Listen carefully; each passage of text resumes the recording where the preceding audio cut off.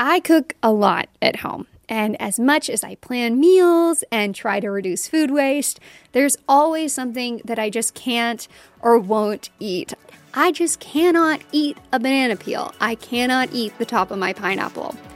But instead of sending those to the landfill, there's something I can do with my food scraps that will help fight climate change. I'm Julia Simon. Today, the NPR Life Kit for composting. It doesn't matter if you're in a suburban home or in a tiny apartment, there are many different ways to compost. Anyone can do it. We're going to teach you how to turn those banana peels into beautiful, earthy compost in 5 simple steps.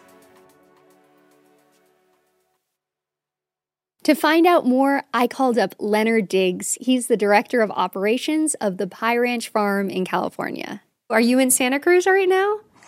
I am. It's beautiful. Leonard started composting in the 70s, but he says today the need to compost is more urgent than ever. The real key is that if we don't do it now, and if we are constantly allowing our waste to build up in landfills, well, we let off some of the gases that affect the climate. About a quarter of our solid waste is food scraps, and when that ends up in a landfill, it's trapped. Your banana peel is rotting, it's not getting any oxygen, so in addition to carbon dioxide or CO2, it starts releasing methane, this really potent heat-trapping greenhouse gas.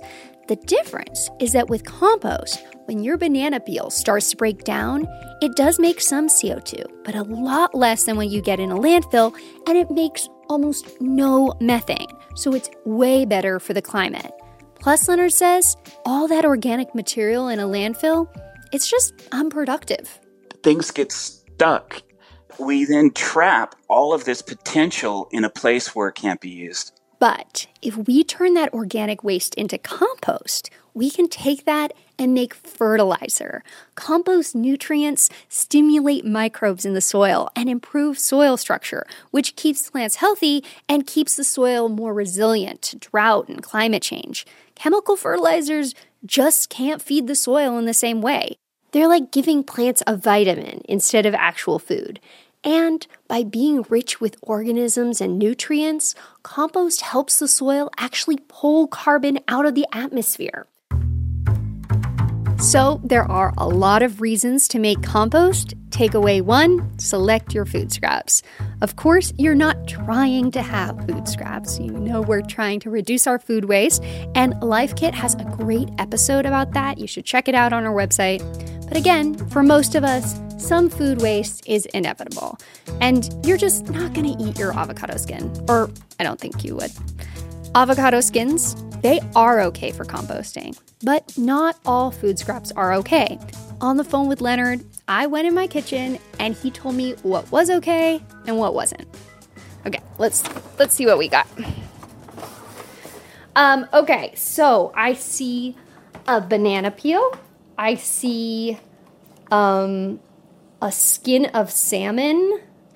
I brought 3 pineapples into quarantine with me. You know, you can never be too careful. So the top of the pineapple, are all those things I could put in a compost? Everything I heard except the salmon skin. Leonard says fruits and veggies are fine, but meat and dairy products, that's asking for trouble. He says you gotta ask yourself. Do you attract rodents? Do you attract animals to your pile? And meat products are likely to do that. Other things that might attract animals or flies, cooking oils, bones, any cooked foods with a lot of butter and oil. Leonard says best to stick with fruits and veggies. You can also throw in yard clippings, old flowers, eggshells, even tea bags and coffee grounds.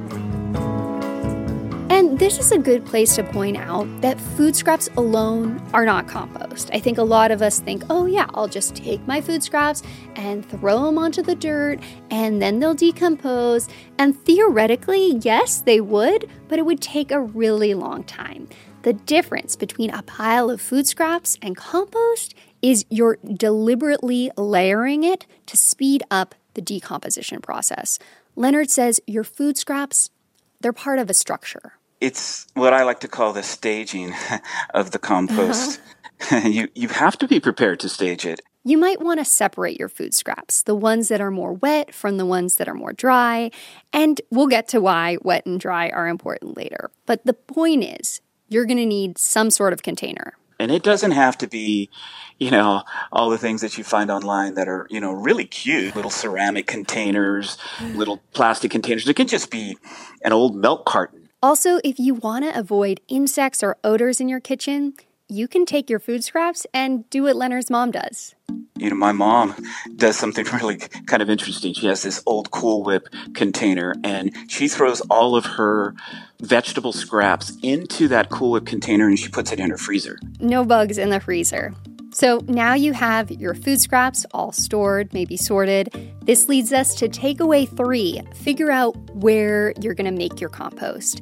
For this step, you got to think about the space you're living in. I think a lot of us in quarantine won't have trouble with this step. I think we're thinking about our space a lot. And I think that's an important consideration, is that not all of us have backyards. That's a privileged thing to have a backyard. Totally. Some of us live in small spaces. So with a small space, if you don't have a backyard, you can still make compost. You can take your food scraps and make compost communally. That maybe goes to a neighborhood community compost pile, or goes to our community garden compost pile. So that's a communal option. If you want to break down your food scraps in your own apartment, you can think about worms, vermicomposting, as it's called. It's very doable in a small space. You could do a 5-gallon box. You can buy worms online. You could get them shipped right to your door. Another small space option? Fermenting your food scraps with this Japanese method called bokashi. All you need is a container you can seal, a mix of bokashi bacteria to break down your scraps. We're not going to get into the nitty-gritty of worms and fermentation on this episode, but we have links to them on our episode page. Also, it's important to remember that if you're in a small space, it isn't the end of the world if you want to take your food scraps and give them to somebody else to compost. Some cities will pick up your compost for you, or you can ask your local grocery store or farmer's market, see if they have programs to take your food scraps. In the end, really anything is better than sending those food scraps to a landfill where they'll make heat-trapping greenhouse gases. So that's small spaces. If you do have an outdoor space, you can make a traditional compost in your backyard at home. Leonard says it really doesn't have to be complicated. I think keeping it simple, and I think that you can MacGyver, as people like to say this, with what you have available. An old trash bin, an old wooden chest. Of course, you can get a bin online, or you can create the pile naked or bare. Without anything holding it, anything supporting it. So we're at takeaway 4. Now you are going to make the compost mix. We will start with the greens and browns theory of composting. Ah, yes, greens and browns. Greens add nitrogen to your mix, and nitrogen's a crucial element for microbial growth. Microorganisms, we should say, they're the real heroes of this process. They do the heavy lifting of decomposition. So nitrogen in our greens are mandatory. And this is where your food scraps come in. So the greens are literally usually green, like the lettuce, the leftover lettuce, the celery top, the celery bottom. Okay, now your browns, these are more carbon rich. Carbon is also a key element. And for browns, think egg cartons, newspapers, dried leaves, pine needles, a lot of brown things. Another thing Leonard says to remember is that greens are typically wet, browns typically dry. So when you're layering, you want the dry browns on the bottom and the wet greens on top. That'll keep you from making this sopping wet puddle. Leonard says the browns really help with something called aeration. That's basically allowing the air to flow. They're going to let the pile aerate. They're going to let the water run through without making it a big wet puddle. Yeah, it kind of reminds me of like when you're making a fire. You need to make some architecture in there so that the air kind of comes and makes it bigger. Is that a That's good a great metaphor? that's a great analogy. It gets built with twigs and then stacked with some bigger twigs and then stacked with the bigger logs to allow that airflow to happen, allowing the water to flow through. We should say it's not just all your browns on the bottom and all your greens on top. It's called layering for a reason. You have the browns and then the greens and then the browns and then the greens, and you keep your layers to about an inch or two, maybe a little brown on the top, which will keep away the flies and the odors. There's some pretty common ratios you'll hear of volumes of greens to browns. You'll often hear 3 to 4 parts brown to 1 part green, or you'll hear 2 to 1. Ultimately, you always have more browns to greens. You really need that dry brown to sop up the wet. Leonard says it's not an exact science, though. You have to finesse it with what you have. If you have a bunch of wet, rotting cucumbers, you're going to need to layer more twigs or newspapers, that dry stuff, to sop it up. The key thing, have a balance, keep that air flowing. Again, Leonard says it's really about allowing those microorganisms to do their thing in your compost, break it down. If 100% of it is water, then nothing's going on. The microorganisms can't work. You got this soggy, smelly pile. So drainage makes a difference, but there's got to be some moisture. And by the way, remember how we said that composting reduces greenhouse gases? This is how. Because unlike in a landfill, you're allowing the air to flow. So you don't get those microbes that make methane, that potent greenhouse gas. So it's way better for the climate. The final takeaway. Now you are going to wait for that decomposition. As for how long, I asked Leonard, okay, you're seeing me at the beginning. I have my sweet potatoes and my banana peels. How long am I thinking I'm going to wait? If it's hot, you could get there in 2 months pretty easy. Wow. If it's cold made, you could be there 6 months. And for every component to break down, it might be a year. To keep things moving quicker, you'll probably need to turn it, move some things around with a stick or a spade. Remember the fire analogy. You've got to make sure the air is flowing, that it's wet but not too soggy. As for how much you turn it, you probably have to turn it less if you have the right ratio of greens to browns. Typically, the more compost you have, the faster it will go. Leonard says to know when it's done, try smelling it. I love smelling the finished compost. It just smells so,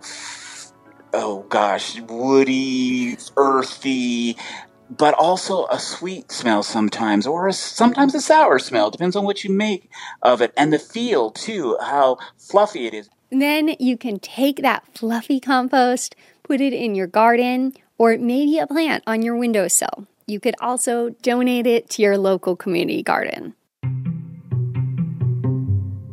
So, to recap, to compost, the first takeaway is figuring out what food scraps to keep.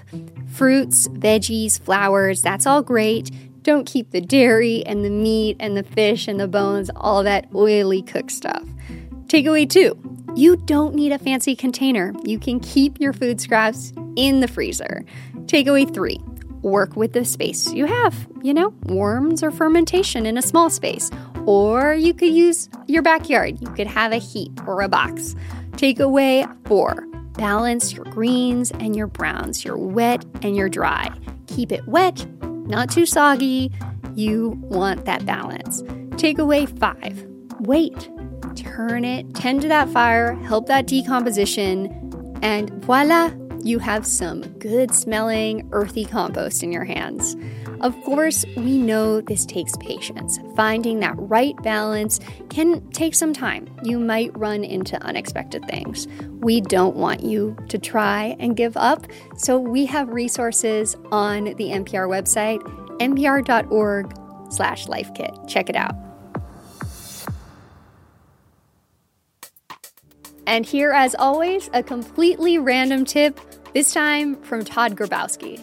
If you ever need to peel a lot of garlic, let's say 10 or 15 cloves at once, what you can do is you can get 2 lightweight bowls, and you can put your cloves of garlic into one bowl, and then invert the other bowl on top, so you have kind of like a globe.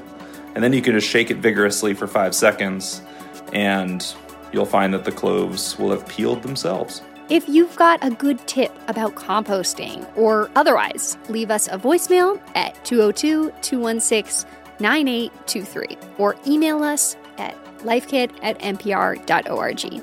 If you love Life Kit and want more, subscribe to our newsletter at npr.org/lifekitnewsletter. This episode was produced by Audrey Nguyen. Megan Kane is the managing producer. Beth Donovan is the senior editor. Our digital editor is Beck Harlan, and our editorial assistant is Claire Schneider. Special thanks to Jeffrey Neal, Dan Charles, Bailey Anderson, Kate Scow, and Jean Bonhoddle for fact-checking. I'm Julia Simon. Thanks for listening. In stressful times, you want to spend your time checking out not just what's best, but what's best for you. We know you care about what you watch, what you read, and what you listen to. NPR's Pop Culture Happy Hour podcast is with you 5 days a week to make sure that time is well spent. Listen now to the Pop Culture Happy Hour podcast from NPR.